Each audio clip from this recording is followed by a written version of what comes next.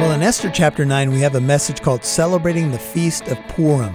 Now, in previous message, I said Purim, and I was corrected. It's actually Purim or Purim. And it was celebrated not that many weeks ago as a remembrance of what happened in the book of Esther, how God turned things around using Mordecai and Esther. We're going to examine the Feast of Purim today on Walk in Truth. These are the teachings of Pastor Michael Lance. It's our goal to build up believers and to reach out with God's truth to all people. Before we get started with today's message, we want to let you know that this is a listener-supported ministry.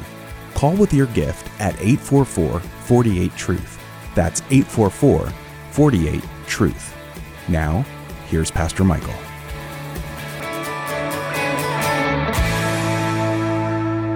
So in the book of Esther, in chapter 9, we read these words.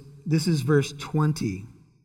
Esther 9:20. Then Mordecai recorded these events, and he sent letters to all the Jews, Esther 9:20, who were in all the provinces of King Ahasuerus, both near and far, obliging them to celebrate the 14th day of the month of Adar and the 15th day of the same month annually.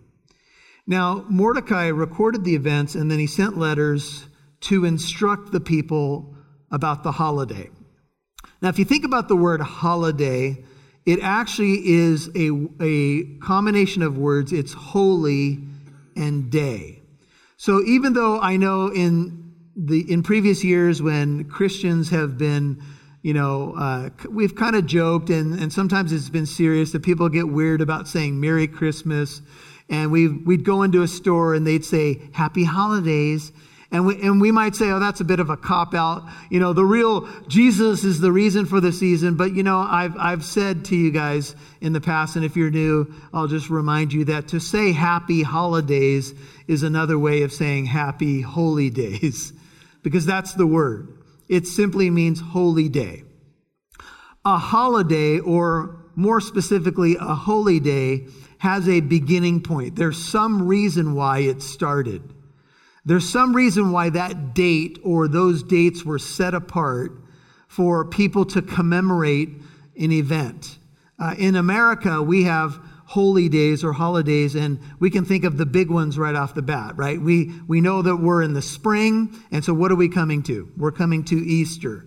And Easter, we might say, is Resurrection Sunday, but we know that the culture calls it Easter. And you may be surprised at how many people don't even know what Easter is about. You'd be surprised how many people you could talk to and they don't even know that the central meaning of that weekend of Good Friday leading into Easter is the resurrection of Jesus Christ. And for, the Christian calendar, if I can put it that way, there's some major things that we celebrate. And, as we move on in the year, we can think of Thanksgiving, and then we think of Christmas, and we can think of the reason why these holy days or holidays are celebrated. But wouldn't you agree with me that if we were to really examine our culture and maybe even some of our family celebrations, even as Christians, we'd have to admit that oftentimes the vertical aspect of many holidays is conspicuous by its absence, right? Sometimes we gather with family and maybe there's a mixed multitude. Maybe you're a Christian and other families are not, or maybe you're new to all of this and all this food's been prepared and people come to a certain home in the family and it's the obligatory prayer time, right? And so now, are we going to pray? Well, it is Thanksgiving after all. Maybe we should pray. Maybe we should thank God, right? So people circle up, but they don't want the prayer to be too long because those mashed potatoes and the goodness of the gravy is coming into your nostrils. You're like, I can't wait. Make it short. And then they get one of the little kids to pray. Thank you, God, for my fork and my napkin and my little puppy. And they go down the whole list, right? Or you have an evangelist in the family and they pray over the meal, and then with your eyes closed and your heads bowed, if there's anybody here who has not met the Lord Jesus Christ, right? And they go into a gospel invitation and the whole thing. Praise God. Whatever you got to do, however the Lord leads you, right? I had the privilege of having a family member come to Christ just a few hours ago and open his heart for the first time. God's always doing miracles in people's lives. And so this concept of holiday. So for the Jews, they have 7 feasts that move from the spring to the fall. And so we are coming to what we call the spring feast. And we have the Feast of Passover, the Feast of Unleavened Bread, and the Feast of First Fruits. All basically happened in a weekend in our spring. All look back to the first coming of Jesus. He died on Passover, buried on the Feast of Unleavened Bread, rose on the Feast of First Fruits. You move just 50 days from First Fruits and you get to the 4th feast, which is the Feast of Pentecost, right? And so we know that's when the Holy Spirit came upon the church, and that was 50 days after First Fruits. And remember, Jesus was ministering about the kingdom of God for 40 days after the resurrection. And then he told the disciples to wait 10 days in Jerusalem, and then the Spirit would fall upon them. Well, the Spirit came 50 days after the Feast of First Fruits on the day of Pentecost, according to God's calendar. See, God has a calendar. They didn't pray the Holy Spirit down per se. The Holy Spirit came on the Feast of Pentecost because that was God's calendar. So he said, you wait till you're endowed with power from on high, and the Holy Spirit came in fulfillment of the feast. Now, there are 3 fall feasts yet to be fulfilled, in my view. The Feast of Trumpets, you have Yom Kippur, the Day of Atonement, and then you have Tabernacles. The Feast of Tabernacles is looking forward to the time when God will tabernacle among his people, when Jesus will come again, but it also recalls God's presence with Israel in the wilderness. So these holy days or holidays can look back and look forward, and that's what holidays can do for us as well. We can look back at God's blessings. We can look forward to future blessings. Now, of the 7 feasts of Israel that are recorded in Scripture, there's 2 additional feasts that would bring us to 9. One is called the Feast of Hanukkah, which happens in the time between Malachi and Matthew in the intertestamental period. And so that's the time when the Jews didn't have enough oil, but the oil it stayed lit, the candelabra, and they were able to defeat those who were trying to desecrate the temple, and they cleansed the temple, and that's the Feast of Hanukkah. And the 9th one is what's before us, the Feast of Purim, which is in the spring. I was in Israel in 2006, and just about a year ago, and when the first time I was there, we were there at the Feast of Purim, and we approached the Western Wall, where you can see on television often the Jews are there in their yarmulkes, and they're reading their prayer books and praying. And they're praying for the nation, and they're doing that. And so we were there for the first time, me and a buddy of mine, and we were a little hesitant to approach the wall because we wanted to make sure we did everything correctly. And we met a young man who was from New York, and he was visiting Israel, and he had been on a 3-day fast in honor of the book of Esther, or Purim. And I don't think it was a mandatory fast, but he was there. And we asked him, hey, is it cool if we approach the wall? And he said, if you come in peace, you are more than welcome. And so we went up there, and you can stick a prayer request inside the Western Wall. Ask God you could pray for somebody. And then there's probably, I don't know, there must be tens of thousands of prayer requests stuck into the Western Wall. It's really interesting. And so this is a major holiday. Now, if you Google the Feast of Purim, you will see in Israel, people are clothed in, costumes. They dress in all kinds of, royal regalia. Some of them are dressed like clowns. And they just dress up, and it's a very festive holiday. But there was a season in Israel, because remember, Israel just became a nation again in 1948, when they returned to the land, but they were still reeling from the Holocaust. Certainly understandable. I read this week that in the Holocaust, 1/3 of the Jewish population was killed. 1/3 of the Jewish population of the world was killed in the Holocaust.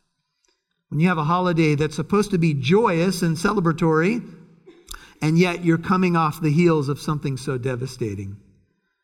There would be Jews that you could talk to today, and they would say, We celebrate Purim. We celebrate this holiday in the book of Esther, but largely it's a horizontal holiday because there's a lot of people that don't believe in God. They may be agnostic, they may be atheists, but they are suffering and reeling from deep questions about where is God in these terrible times.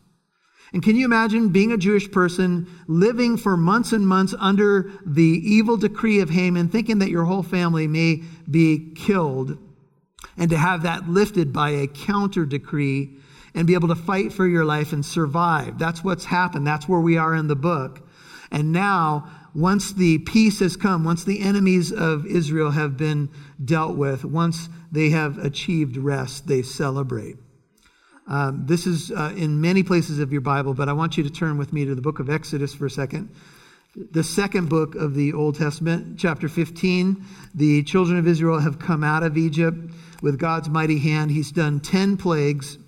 He's opened the Red Sea with the blast of his nostrils, and he's blocked the way of the Egyptians. And then he opens up the sea, probably more than 1 million people cross, and then the sea closes on the Egyptian army, and they're all destroyed. Do you know where they believe the Red Sea crossing has occurred? And some people think it's the Reed Sea, but they have found chariot wheels underneath on the bottom of the Red Sea. They can't move them, but there's coral that's grown on them.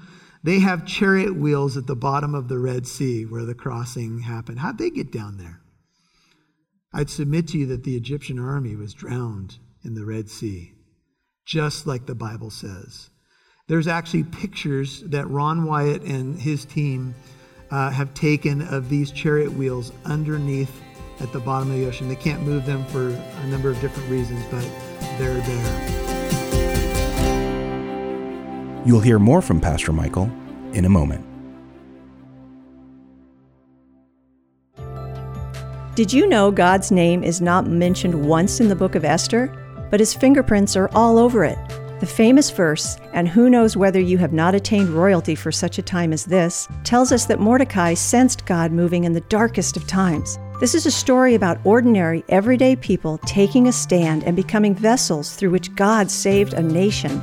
The story is filled with satire and seriousness, but it ends with celebration as God turns things around for good as only he can. Get your copy of Pastor Michael Lance's teaching of the entire book of Esther for such a time as this, yours as a thank you for your financial gift of $30 or more to Walk in Truth. Visit walkintruth.com today. That's walkintruth.com.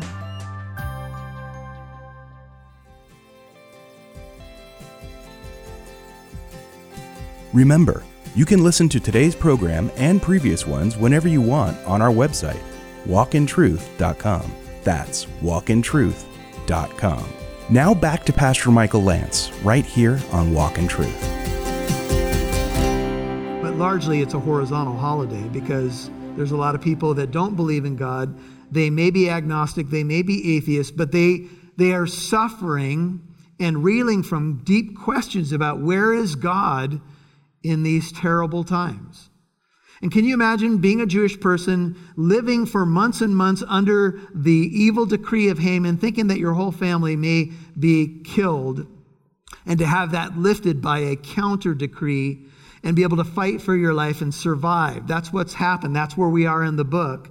And now, once the peace has come, once the enemies of Israel have been dealt with, once they have achieved rest, they celebrate. This is in many places of your Bible, but I want you to turn with me to the book of Exodus for a second. The second book of the Old Testament, chapter 15. The children of Israel have come out of Egypt with God's mighty hand. He's done 10 plagues. He's opened the Red Sea with the blast of his nostrils, and he's blocked the way of the Egyptians. And then he opens up the sea, probably more than 1 million people cross, and then the sea closes on the Egyptian army, and they're all destroyed. Do you know where they believe the Red Sea crossing has occurred? And some people think it's the Reed Sea, but they have found chariot wheels underneath on the bottom of the Red Sea. They can't move them, but there's coral that's grown on them. They have chariot wheels at the bottom of the Red Sea where the crossing happened. How'd they get down there? I'd submit to you that the Egyptian army was drowned in the Red Sea, just like the Bible says. There's actually pictures that Ron Wyatt and his team have taken of these chariot wheels underneath at the bottom of the ocean. They can't move them for a number of different reasons, but they're there.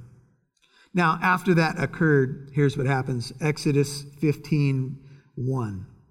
Then Moses and the sons of Israel sang this song to the Lord and said, I will sing to the Lord, for he is highly exalted. The horse and its rider he has hurled into the sea. The Lord is my strength and song, and he has become my salvation. This is my God, and I will praise him. My father's God, and I will extol him. The Lord is a warrior. The Lord is his name. Pharaoh's chariots and his army he cast into the sea. And the choicest of his officers are drowned in the Red Sea. The deeps cover them. They went down in the depths like a stone. Thy right hand, O Lord, is majestic in power. Thy right hand, O Lord, shatters the enemy. Now, in many holidays, what would happen is that songs would become associated with the holiday. In fact, the book of Psalms is the songbook for Israel during the festivals. And there are particular psalms that are sung at particular feasts. For example, Psalm 118 is sung during the Passover season. This is the day that the Lord has made. I will rejoice and be glad in it. Actually looks to the day that Jesus rides into Jerusalem on what we call Palm Sunday. And so the 150 Psalms within your Bible are actually the hymnal for Israel. And they will sing different songs from the songbook. Psalms are songs. And oftentimes when you're reading through the Psalms, you'll see a heading. This was set to the music of this. And sometimes there would be music of the day that the words were put to by the psalmist into the musical notes and so forth. So it's just interesting to think about that this is Israel's history. In the book of Judges, they sing after a victory. It says, Deborah and Barak, the son of Abinoam, sang on that day, Judges 5:1, that the leaders led in Israel, that the people volunteered, and they said, bless the Lord. By the way, we ask God to bless us, but you can bless him as well. You bless him by speaking well of him. It's the idea of giving him the praise due his name when you bless his holy name. Hear, O kings, give ear, O rulers, to the Lord. I will sing praises to the Lord, the God of Israel. Can I just say to you, give you a challenge? When you don't sing, when you don't participate in worship, maybe your excuse is I'm not much of a singer, or maybe I'm not into the music, but you miss something of your Christian life. Because singing is the natural outgrowth of a heart that's full of joy. There should be music in your heart. We are to speak to one another in psalms and hymns and spiritual songs, making melody in our heart to the Lord. And so I think if you have a song in your heart, if you have worship playing in your car, instead of maybe the usual stuff that people take in, you will find that it will change your countenance. It will change your attitude. In fact, the Bible says that the Lord inhabits the praises of his people. Something happens when we praise the Lord. If you're still in Exodus, turn to chapter 12. As we look at the Passover, the first spring feast I mentioned to you, this is chapter 39, and it's telling the story of the institution of the Passover holiday. And they baked 12:39 of Exodus, the dough which they had brought out of Egypt into cakes of unleavened bread, for it had not become leavened since they were driven out of Egypt and could not delay, nor had they prepared any provisions for themselves. Now the time that the sons of Israel lived in Egypt was 430 years. And it came about at the end of 430 years, to the very day that all the hosts of the Lord went out from the land of Egypt. It is a night to be observed for the Lord. For having brought them out from the land of Egypt, this night is for the Lord. Think of holiday. It's to be observed. The Hebrew root is shamar. We're to watch out for it, to remember by all the sons of Israel. What's your Bible say? Throughout their generations. All Israel throughout every generation. is to remember this night. Flip over to Exodus 13, look at verse 8.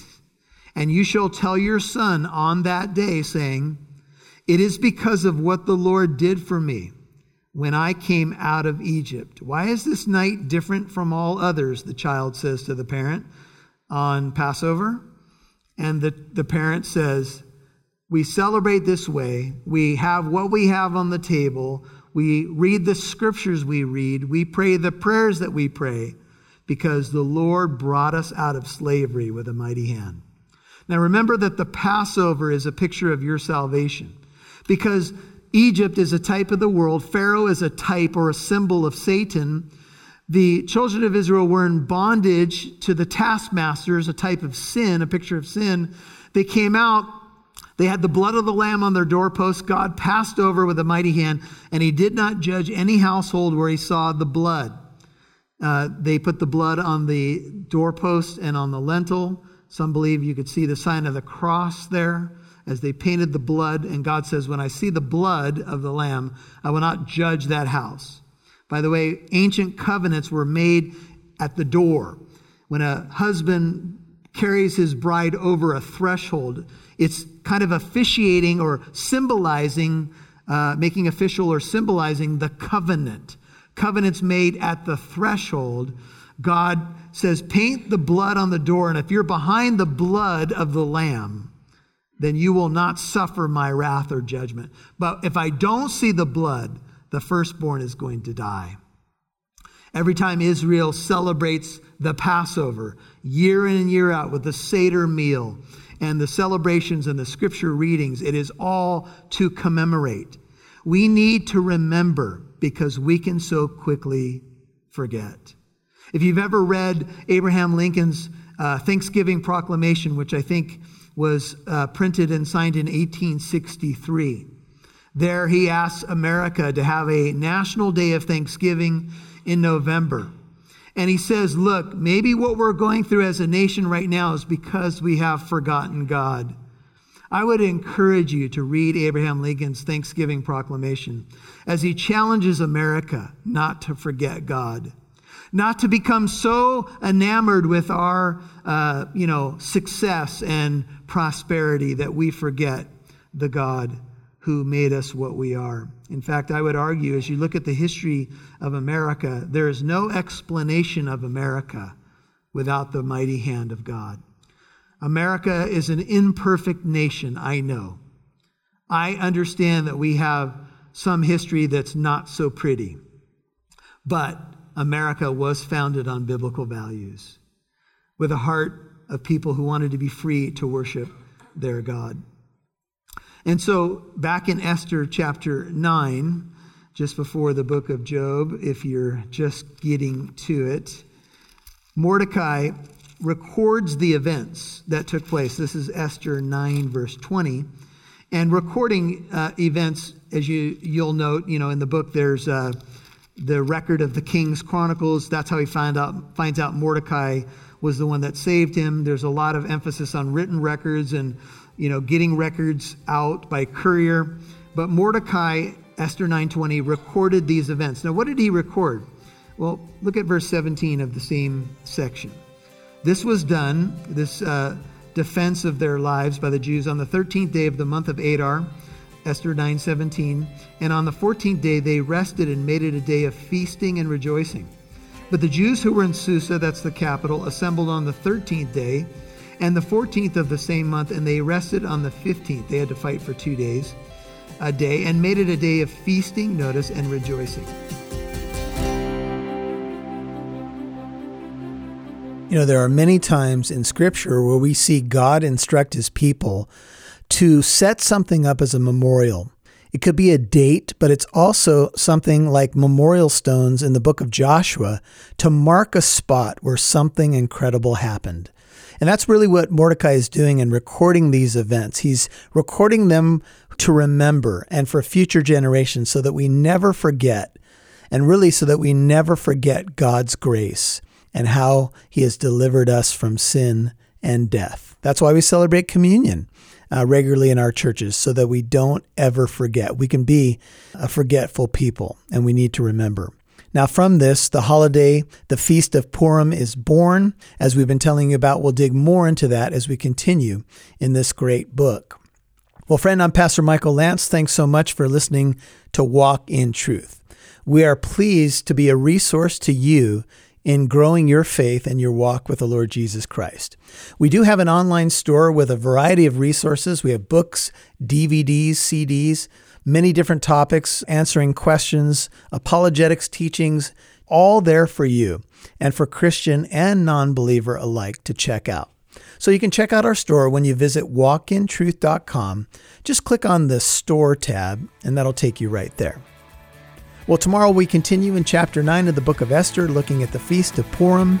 Until then, may God richly bless you.